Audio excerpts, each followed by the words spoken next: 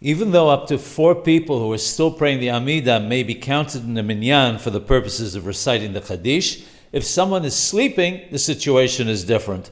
There is an opinion that if one person is sleeping, he can be counted in the minyan. If more than one is sleeping, however, they may not be counted since it's not respectful to heaven.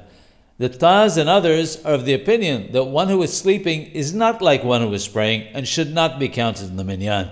When one is asleep, part of one's soul departs and there's some impurity on the person even when sleeping during the day. As such, it's appropriate to awaken someone who is sleeping, and if that's not possible, it would appear preferable not to recite the Qaddish if there aren't 10 men present without him.